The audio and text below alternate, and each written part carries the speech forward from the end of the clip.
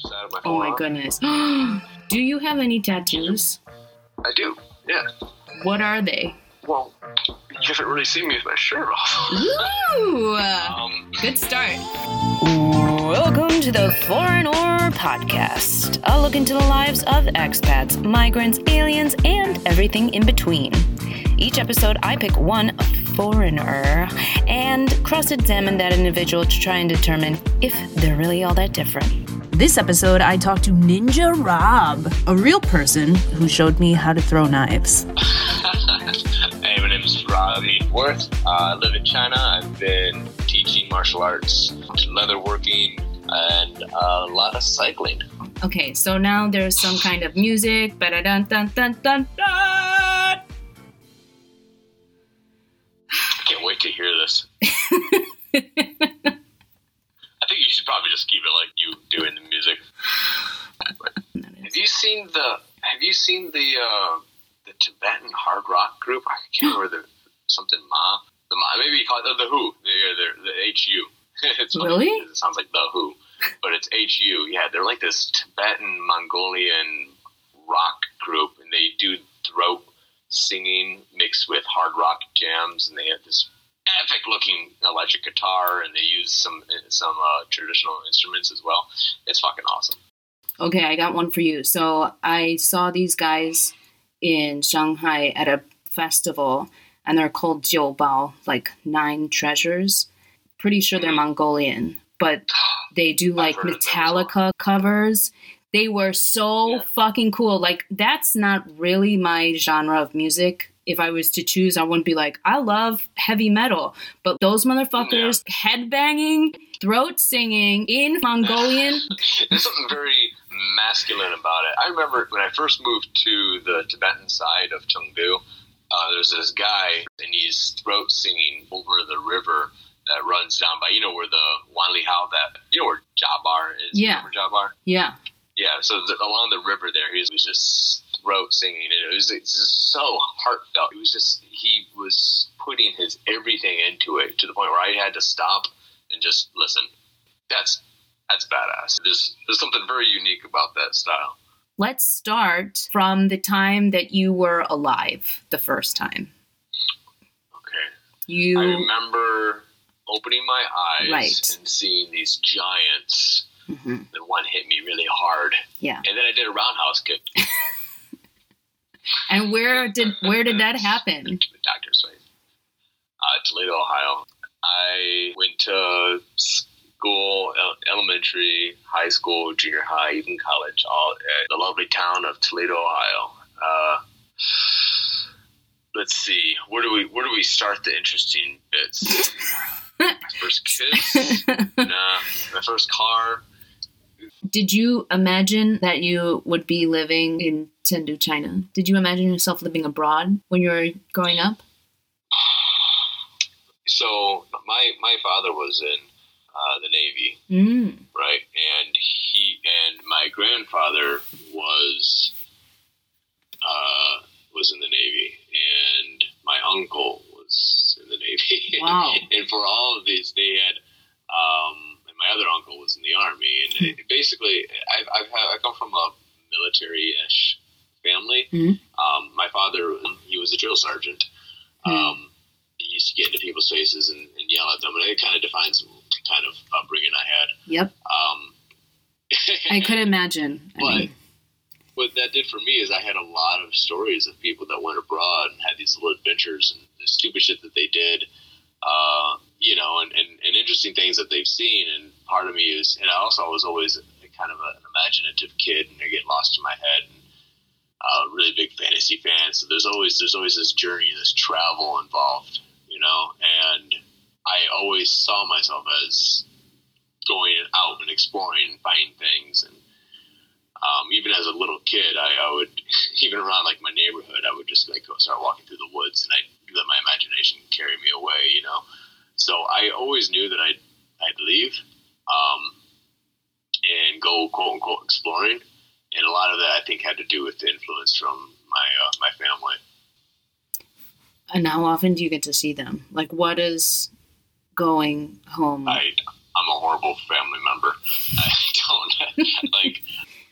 What's the longest stint that you've been away? Oh, I think the longest I've been away was like the first 3 years. I was in China. I hadn't gone home, and shame on me for that. Because, like, you get caught up. You know what it's like. You get caught up abroad, and you're like, "This is my new life. I can choose my own identity, and I want to do this." And then, before you know it, your best friends, your family, these contacts start to slip from you, and then you start. The longer, I think this is probably the same for everybody, but the longer you go through life, the more you start cherishing those old relationships, you know, and those old memories, people that you have, you went through a lot of changes with, which is why, you know, the people that you went to high school with and junior high, these people, they went through a lot of similar metamorphoses and changes throughout life. So you always kind of cherish that bond you have with them. I think I'm getting ahead of myself, but I think like one of the things I learned by leaving is how much I can cherish the original, my origins, you know, my home, and I can appreciate everything that I had left behind in a sense. You know, I mean, like I have very fond memories, and in some ways they're even more fonder because I've removed from them now. But we'll talk about this. Like when I first started training martial arts, because that started to define me. I was about 6.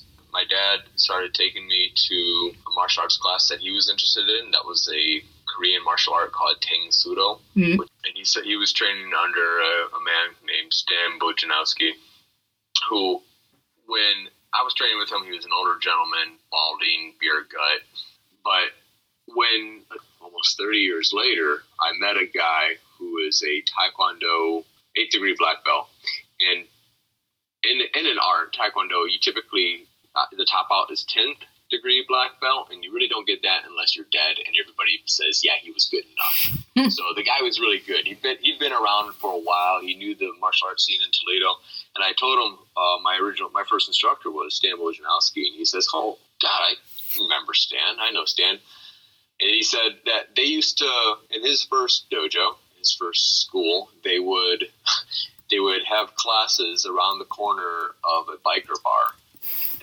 And when they got out of class, they would go see if what they learned worked. So they would go to the bar and start fights. What? So people with like knives and guns got pulled out. It was the 70s, and the martial arts scene was a little bit different, man. Like it was like a cult. You know, most schools were in basements and abandoned garages and just seedy, dark, sort of really tight-knit groups where it was this way or it doesn't work, you know. Shit was a little bit more hardcore. Why did he pick Toledo? Was that in your town? No idea. I mean, like I said, I was like 6 years old when I met him. Witness protection.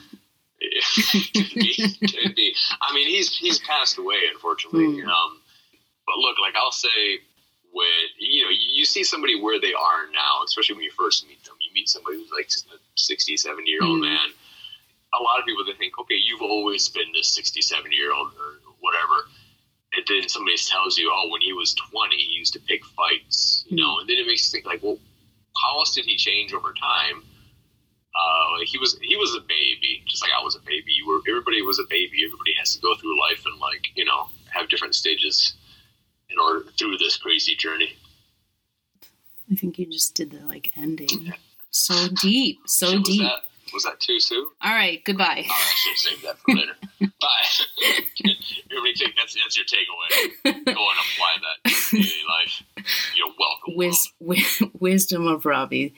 Worth wisdom. Hey, I should probably patent that. Yeah. And to be honest, completely honest, I wish I had stayed in it. I stopped training a few years down the road. I think my mom won some sort of battle with my dad because he kept training, and I got into like Boy Scouts, started learning how to play the saxophone. I kind of turned, I don't know, man.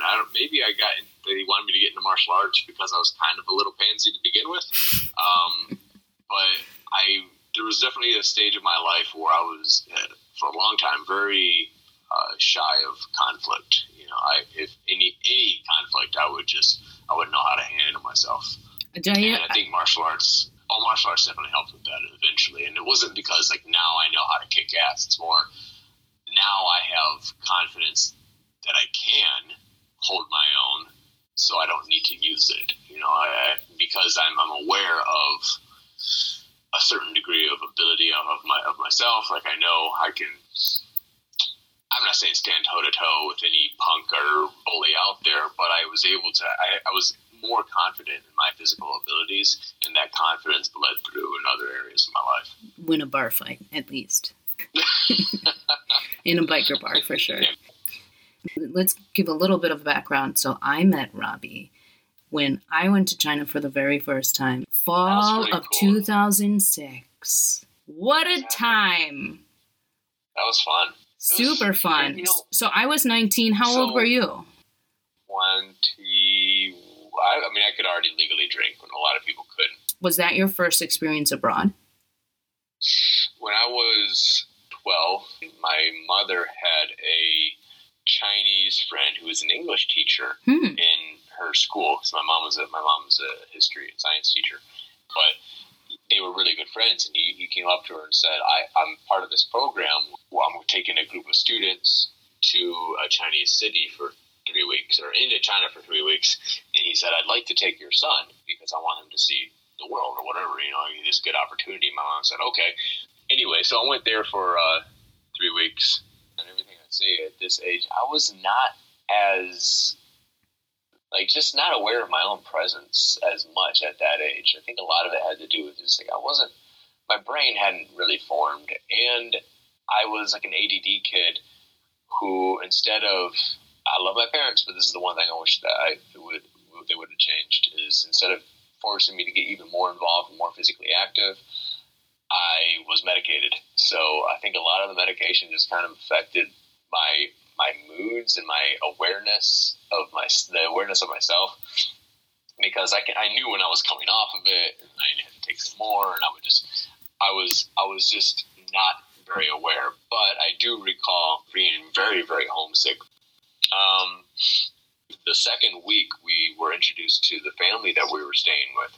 So I was introduced to this this Chinese student called Steven, same age as me, and it was in this very small apartment.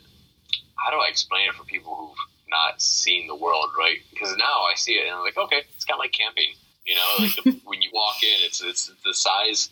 Their whole living quarters was be the size of like the living room of the house I grew up in, right? Mm-hmm. There was a small kitchen. There was an even smaller area where you sat down at the table with your eggs, mantou, and boiled milk. Mm-hmm.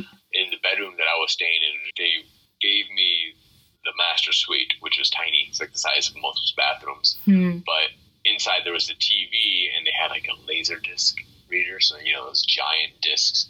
And I remember watching Twister on that, to give you like an idea of the time. It was really cool that they had Twister the movie in Chinese subtitles. Wow. But, yeah, so I got the first night I stayed there, I cried.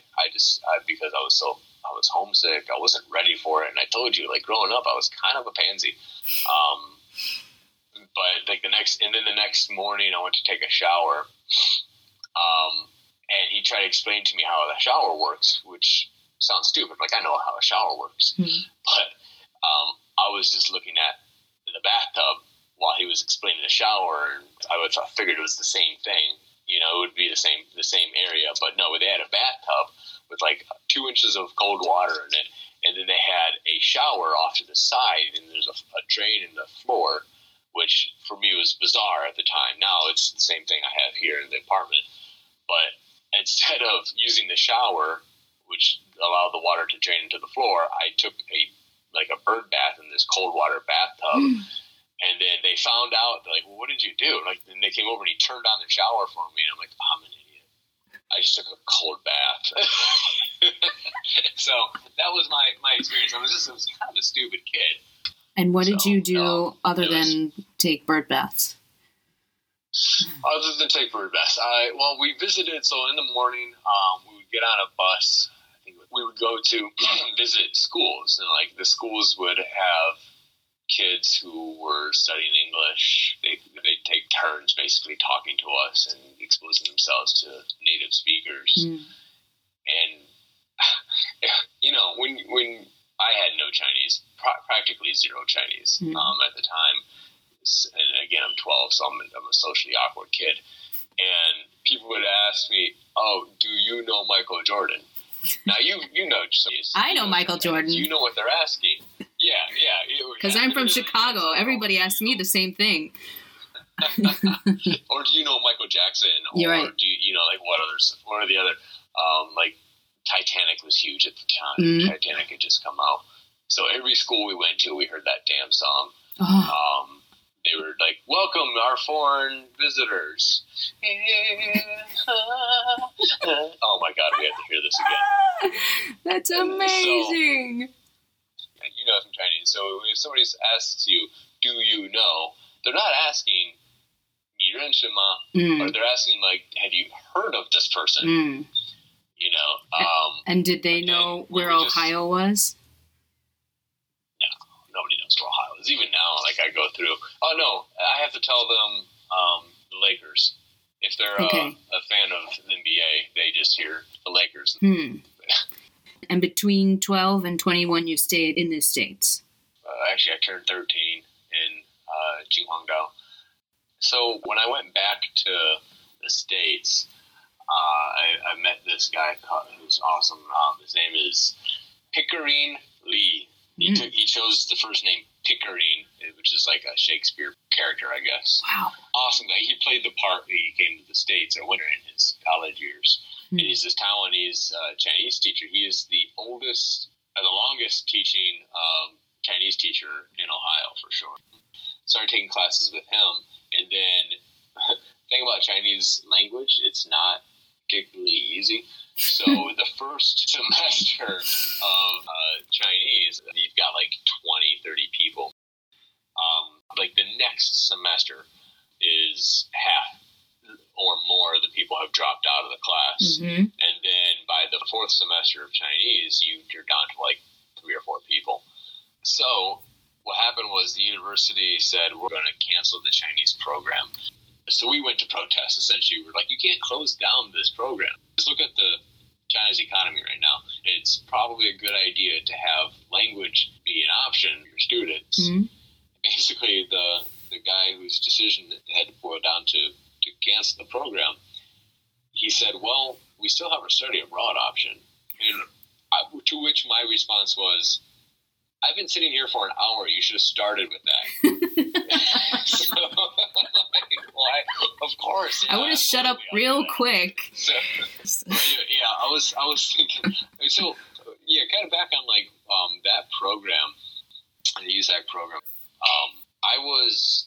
I went there with like a bit of a mission statement to myself. Like, I'm here to study Chinese, and I remember kind of becoming a bit of like a social outcast during that time, because I told myself, like, okay, yes, I could go to the bars after class with all you guys, but I need to focus. I need to study my Chinese, and I don't really have the best study practices at the time. So all I would know how to do is just take a word and or some characters, sit down, say it to myself, write it, say it to myself, write it, and repeat for hours. And this is interesting. We talked about how I was a medicated kid. This is when I decided to stop taking the medication. I used the medication, which is essentially speed, to like I took it, and I was like, okay, I have 2 hours before this wears off, and I'd sit down with like a notebook and a pen, and I would just go to town until it wore off. And then, but I told myself, like, I hated it. I hate having to have that as a crutch. And especially because I don't think it was necessarily good for my heart, my brain development throughout my earlier years. So when I remember when I left that apartment, the USAC housing apartment, I left like 4 bottles of medication on the desk that I used to study every other night. And I walked away and I said, "Oh, never again. I'm never filling another prescription for this." Because I want to be able to experience the world on my own terms, and I wanted to be able to like travel the world without taking bottles with my name on it, just like prescriptions, crutches. So, but at the time it was like, if you don't have this medication, you're not able to function. So I forced myself to get off of it. I never took medication again after that.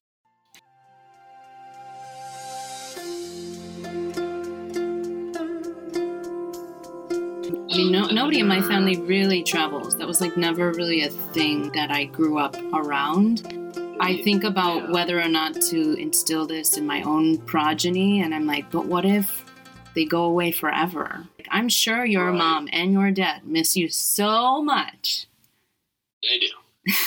And I tell you, like, man, last time I talked to them a week or so or more ago, I saw them on the video. I was like, when did you guys get old? When did this happen? Oh my God. Like, it just starts to realize, like, I have a finite amount of time. The older you get, you have friends and family members that pass away and are gone, and there's no more opportunity to like contact them, and tell them how, like, hey, mom, dad, I think you did a good job.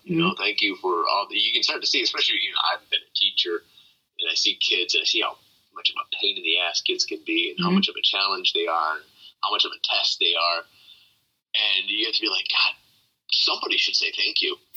Probably you, but I was saying, like, on that note of, like, nobody we know growing up necessarily had lived, or, lived long-term, really said, like, this is my home now. Mm-hmm.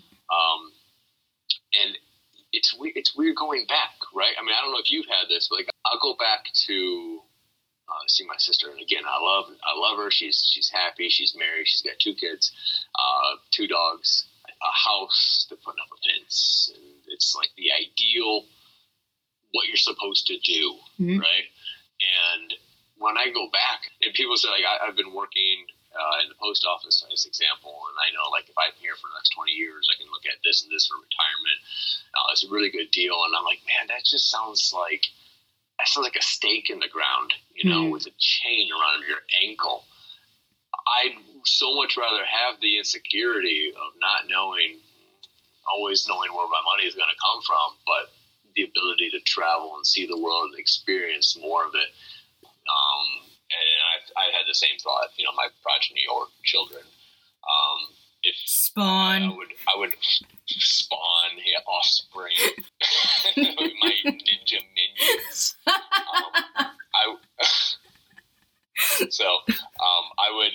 I'd force them. I think, like, by 25, for sure, you should be traveling. You don't have a whole lot of obligations or responsibilities. Go fucking see the world. I think everybody should travel so they can experience people as people. So did the USAP program, left, finished my degree back home, and finished my apprenticeship under my martial arts instructor. But I told myself that I would leave. I promised myself that I would leave to live abroad and study more. I'm trying not to say in Chinese, to more diligently study Chinese after I finish my apprenticeship. Hey, any 普通话 you want to throw in? This is like a bilingual space, multilingual. Don't double think yourself. That's part of your vernacular, which comes to my next question. How Chinese are you now? How Chinese am I? Are you, like, looking at yourself? Yeah. Like, look around your apartment. I understand that you're dating a Chinese girl. Yes. Yeah, we've been dating 3 years now-ish. Do you hold her purse? No. Okay, she was very international. Like, she had done a lot of, like, travel around the world before we met. I think the biggest challenge, and to be very direct and specific like that, is I'm always going to be an expat. I'm always going to be a foreigner. It's something that I try to get across to, like, right now I manage 2 gyms in Chengdu, and that's a challenge because we had to close down. We had limited operations. I mean, that's a challenge for anybody anywhere. But as a foreigner, I'm always going to be a foreigner. I've been here for 8 years, and I tell this. I remember telling this to my students when I was a teacher, and my colleagues forever. It's like, if I saw you, and I'm pointing to a Chinese person who obviously is Chinese, it's like, if I saw you walking down the street in my hometown, I'd automatically assume you were American. There's nothing that would let me know otherwise until you started talking. Mm-hmm. Like, I would assume that you could speak perfect English, that you sounded like me, that you could vote, that you had all the same citizen rights that I have. Mm-hmm. But in China, I walk down China, you're not Chinese. It's very obvious that I'm going to have a language barrier, or I'm going to have cultural differences. Even though I've been here for so long, it's never going to change. Like the other day, I'm riding my bicycle back home, and in my apartment complex, during this time, all these kids they're not at school. They don't have any after-school programs either. Everything's closed down. So these kids are running around playing, which is awesome. But as I ride my bike by, they're all screaming, "La wai, la wai, la wai!" They're like talking to each other. And I'm like, there's a point in time for every foreigner in China. I guess I have to understand it. I have to accept the fact that I am obviously different from them. Yeah, I think that's something not just specific to the foreigner thing, but like, I've never before experienced people saying the obvious. Like, it's just like making a statement. Like, if somebody's tall, like the first time you meet them, you tell them they're tall. Mm-hmm. It's like, they know, man. You don't need to. They know. They have neck problems because they have to look down on everybody. They know they're tall. I think the first time I ran into this was when I was a teacher, and there was a bunch of kids, maybe 10, 12 years old, and we're teaching adjectives, and the word fat came up, and everybody points to the one kid in the classroom and says, "He's fat." And like in America, that kid would have like mental issues later in life, but here he was just laughing. He's like, "Yeah, I'm fat." Like, everybody knows, it's the obvious. Look, I'm very American still. Like, I'm very sort of the middle finger kind of describes the citizen of being American. Like, just saying screw you to the authorities, and I'm all about that, like that right to say fuck you to the government, right? And in China, you can't do that. Nope. But but the pros, I have to be honest, there's a pro. The pro is that shit getting's done, man. Like, if the government says got to do this, it's got to happen.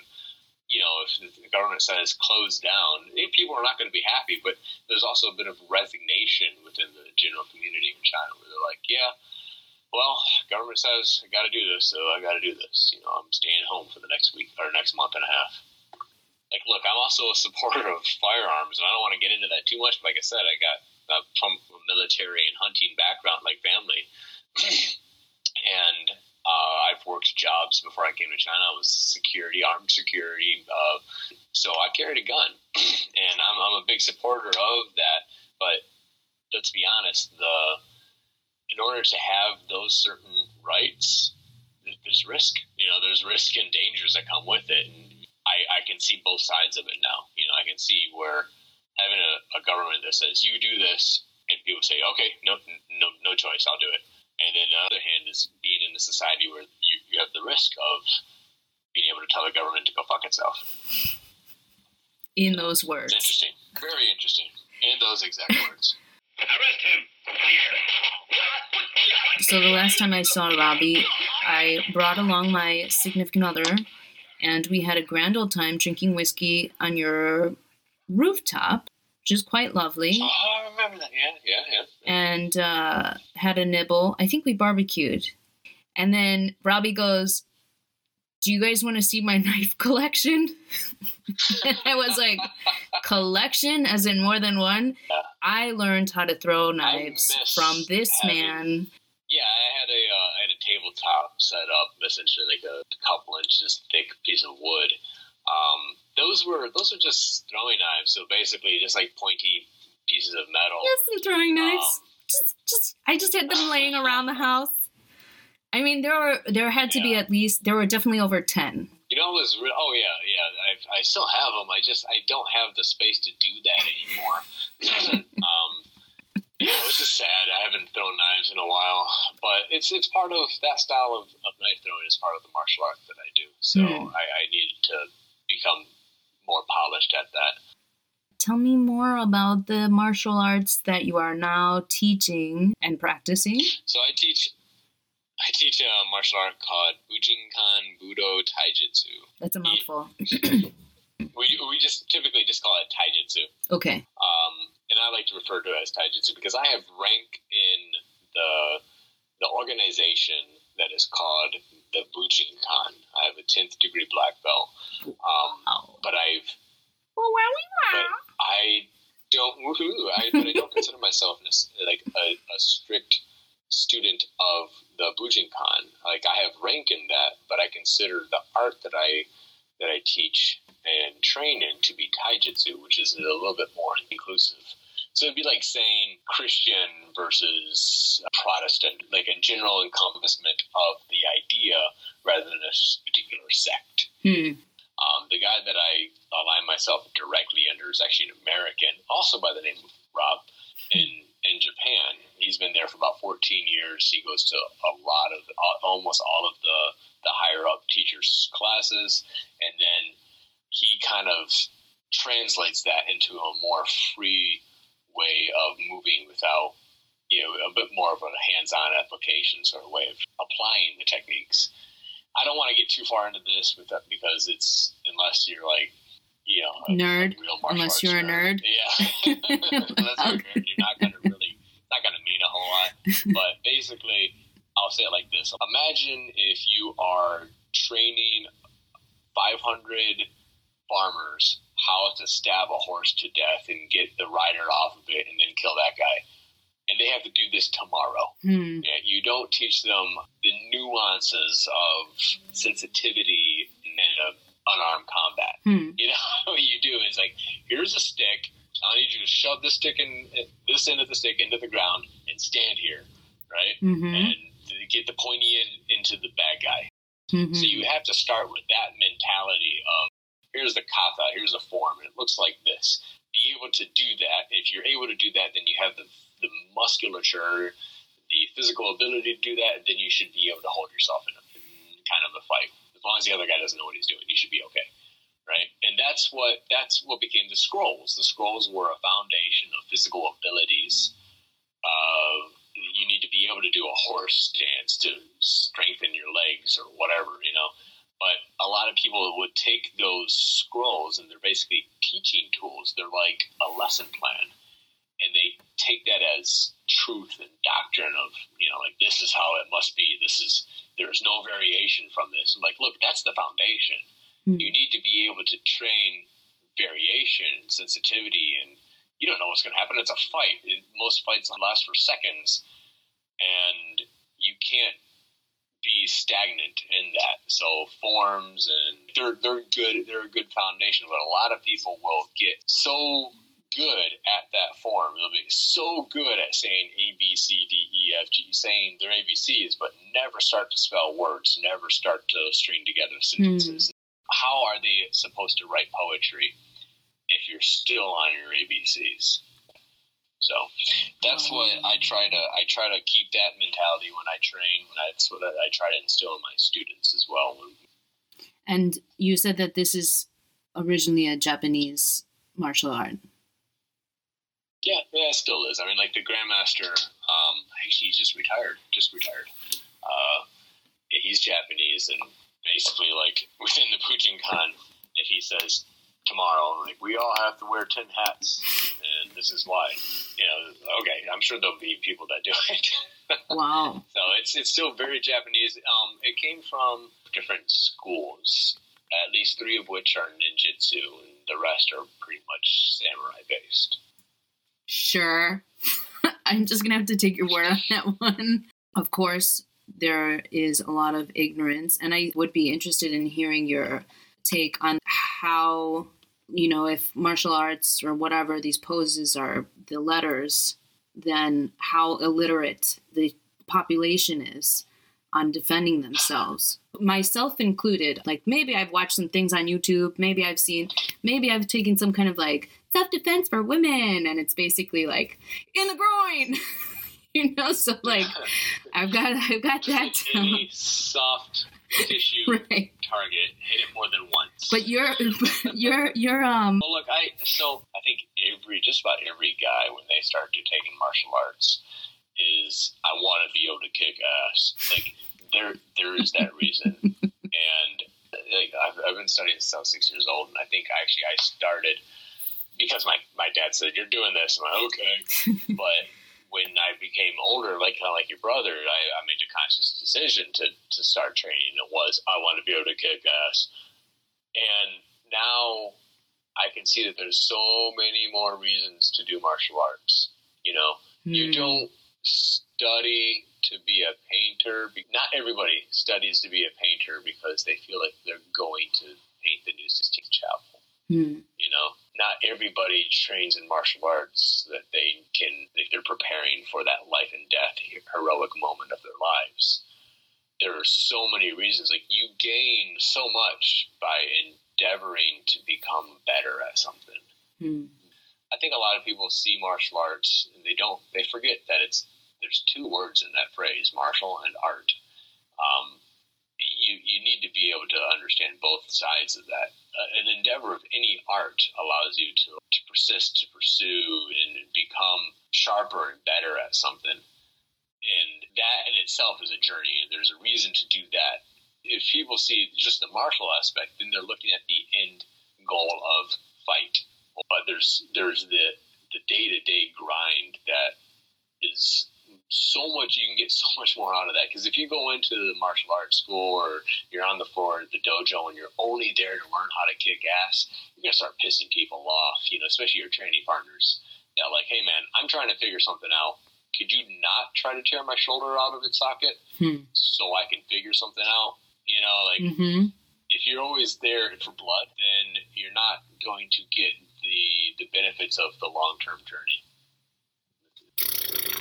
I feel like every time you say these things, there's like a wake, like a verbal wake in the airways. I'm just like, let him finish. That's so good. That's so good. I never thought it's totally two parallel paths. Yeah. Now I say that, and like you can't neglect the other end either. You should be able to experience the martial art as an art form, as an expression of self. But if you disregard the martial aspect, then you become the nerd that doesn't know how to hold himself up in a fight, or that, look, man, this is an art, yes, but it's an art that's derived from learning how to kill people or surviving people trying to kill you. If you disregard that, then you're only looking at 50% of it. You can be in today's modern usage of the term martial arts, you could be a martial artist without being a fighter. And you could be a fighter without being a martial artist. The way I want to see it is you should be able to do both. So, like, I've seen a lot of people, including people that travel to Japan from around the world, they can't touch their toes. You know, I don't even know how they get out of bed. They're in horrible shape. I've seen people that could not run a mile, and they're 15th degree black belts. So, like, how do you become... You have to understand, like, the way Bujinkan Budo Taijutsu translates. We're just focused on the Budo Taijutsu. Budo means warrior way. In Chinese, it would be Wu Dao. And then Taijutsu is Tishu, which means body skills. So the characters translate as warrior way body skills. It's a focus on the body. If you're not paying attention to what you eat, you're not paying attention to, like, your reflexes and your ability to control the situation around you, your flexibility, your strength, your own personal athleticism, then you're ignoring, like, look, if I have a sword, or even if I have a gun, let's make it more modern. Yes, it can go bang, bang, bang when I shoot it, but if I shoot it, it goes bang, bang 3 times, then it falls apart because of lack of maintenance, or it's been rusted, or it's just a piece of shit. That's not as useful as a tool as it could be, is it? Or useful as a weapon, I should say. And a lot of people in the martial arts are focused on the art more so than the martial. And why did you not pursue Kung Fu? Why did you not go to China and study from the Chinese masters? What's not to love about Kung Fu? So Kung Fu is awesome. Actually, there's, as I'm saying this about the martial and the art, there's recently a lot of old school, legit Kung Fu practitioners that are entering cage fights and holding their own. Whoa. But they're not doing fucking Tai Chi.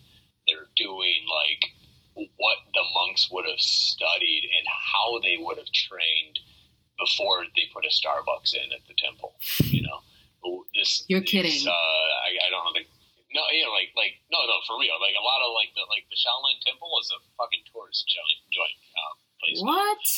Yeah. So it's not like what you think. I mean, do they have the athleticism and the flexibility? Absolutely. Can they hold themselves in a street fight? Now, some people can. There's definitely people that are starting to become a bit more mainstream. They're like, yes, this shit works, but you need to train like a fighter. You know, like people that go into the UFC. Look, I remember when the UFC was younger, actually before it even started, I had a buddy that did cage fights, and I would talk to him. I'd be like, how's fighting? He's like, I haven't fought in a while, but I'm starting to get kind of hungry. I don't have any money to buy food, so I guess I need to sign up for a fight. That's what it used to be. Wow. You know, now you can't do that shit anymore because people have sponsors. Like you are training 8 hours a day for months with various instructors that are and nutritional experts that are like you're a team. You're like everybody's focusing on your ability to enter the ring, and it's a full-time position. So if you want to use Kung Fu in the ring, you need to train like one of those guys, you know. Otherwise, you're an enthusiast. But is Kung Fu dead in China? Not entirely. I imagine my surprise when I was a kid, and I always wanted to study Kung Fu, and I wanted to do it in China. And I come here, and I asked the chaperones of the group, like, where can I study Chinese Kung Fu?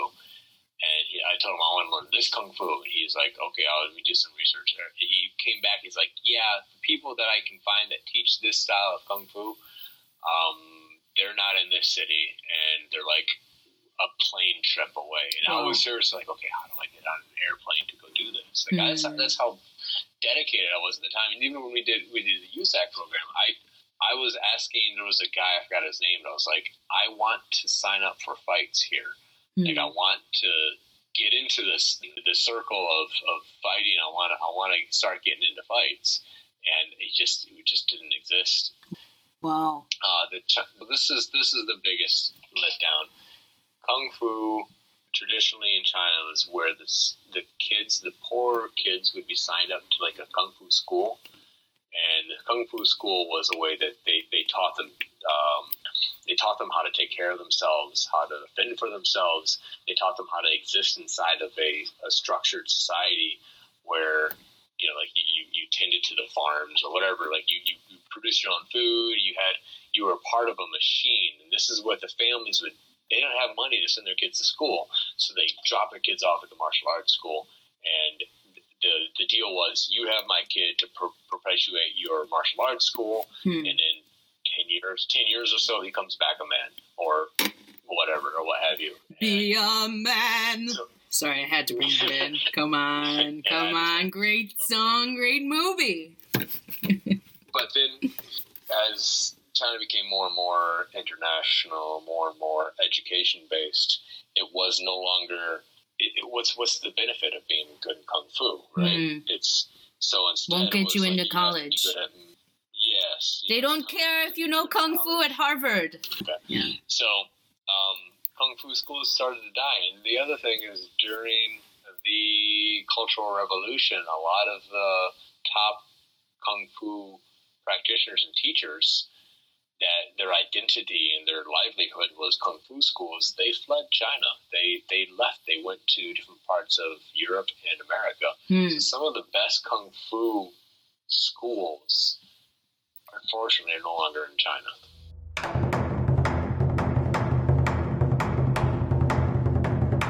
So last time I saw you, you were just come back from some epic race that you were flown into Mongolia, Tibet. You were in Tibet, right? Tibet.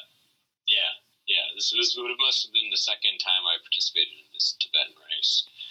So mountains, but you're on a road bike, right? You're on a racing bike, but no. So for the Tibet race was a mountain bike race. And how long? It's a 2-day, so it's a 2-day endeavor. Basically, there's like the first is this little village called Basongchuo. So we get flown out to Lingzhi, and then we drive to Basongchuo for like hours, and then we have about 4 days to get used to the height, the altitude, and it's not enough. You need like 2 weeks before you can start performing at altitude, and we have about 4 days of not really being able to breathe, going up a flight of stairs, and then there's about, how much? It's like a 60 kilometer. So it's about 60 kilometers for 1 day, and that's going around this like single tracked trail around a lake. And then the second day is going up this mountainside, back down, and then finishing the loop around this lake. And that's beautiful, and it's incredibly humbling when somebody who's like 10, 15 years your senior is passing you and talking to you. And flipping you the bird. He lives down the street. So What? So like he's used to the altitude, so he's just coming up. He's like, "Hey, how's it going? Welcome to Tibet. I hope you're having a good time. Would you like to try some of this water? It's got local honey in it." That's so cute. So who's doing this race besides you and this middle-aged man that's clearly whooping you? Basically, it starts off, there's like a women's group, and then there's a men's group.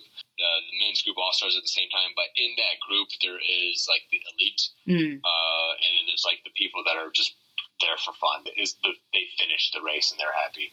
There's also just like the senior citizens, like they got beards down to their belts. Wow. And they're awesome. It's fine. We're sponsored to be part of it, so like we don't get any money to go there, but we get maybe all expenses paid. And the first time we went out, they also took us to the Potala Palace, which is just beautiful. So there's one other thing that I learned, that you got into leatherworking, which is, I think, to be an old man hobby. And I'm very curious to know what moved you to take on this hobby. So I started getting into it a little bit more recently because I had some time on my hands. I was like, I want to try leatherwork. Why not? I got some time. I'm going to sit down and do some stuff. And I found out I just like it. Like, I know it's kind of an old man thing, as you say, but so some of the stuff I made have patterns, but some of it is I have an idea in my mind, and then I have to put that onto a piece of paper, draw it in 3D, and then take each individual unit from that idea, break it down into like sheets, and then find a way for them to all fit together, and then like glue it together, hand stitch it.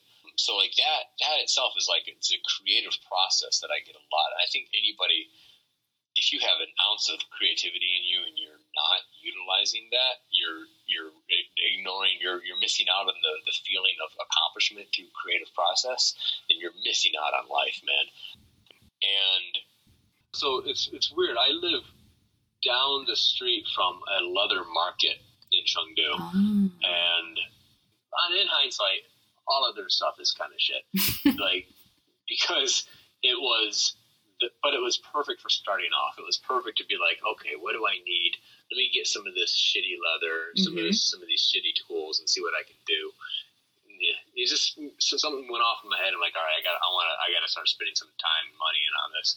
And then I went on Taobao and I found like the American brand tools and Japanese craft tools and Italian leathers, different styles of tanning that the local local market, you just can't, because one, it's not like it's temperature or moisture controlled in these markets. And some of the leather's been sitting there for a long time. But when I got on Taobao and I started learning new Chinese, because every time you go into it, like a new endeavor, you have to learn the language to support it. Right? Yes. And then it's just, it feels accomplishment-y. You know?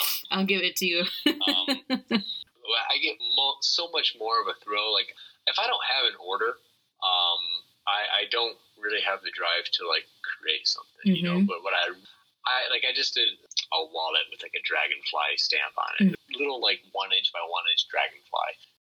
But to him, now I'll tell you the backstory. The Grandmaster of the Bujinkan, that's how I know this guy.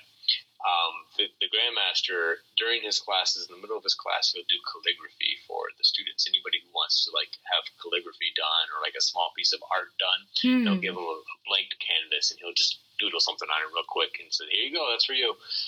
And this guy who got the wallet from me, the Grandmaster, he just put down a piece of like canvas in front of him and said, whatever you want to do. The guy drew a dragonfly, right?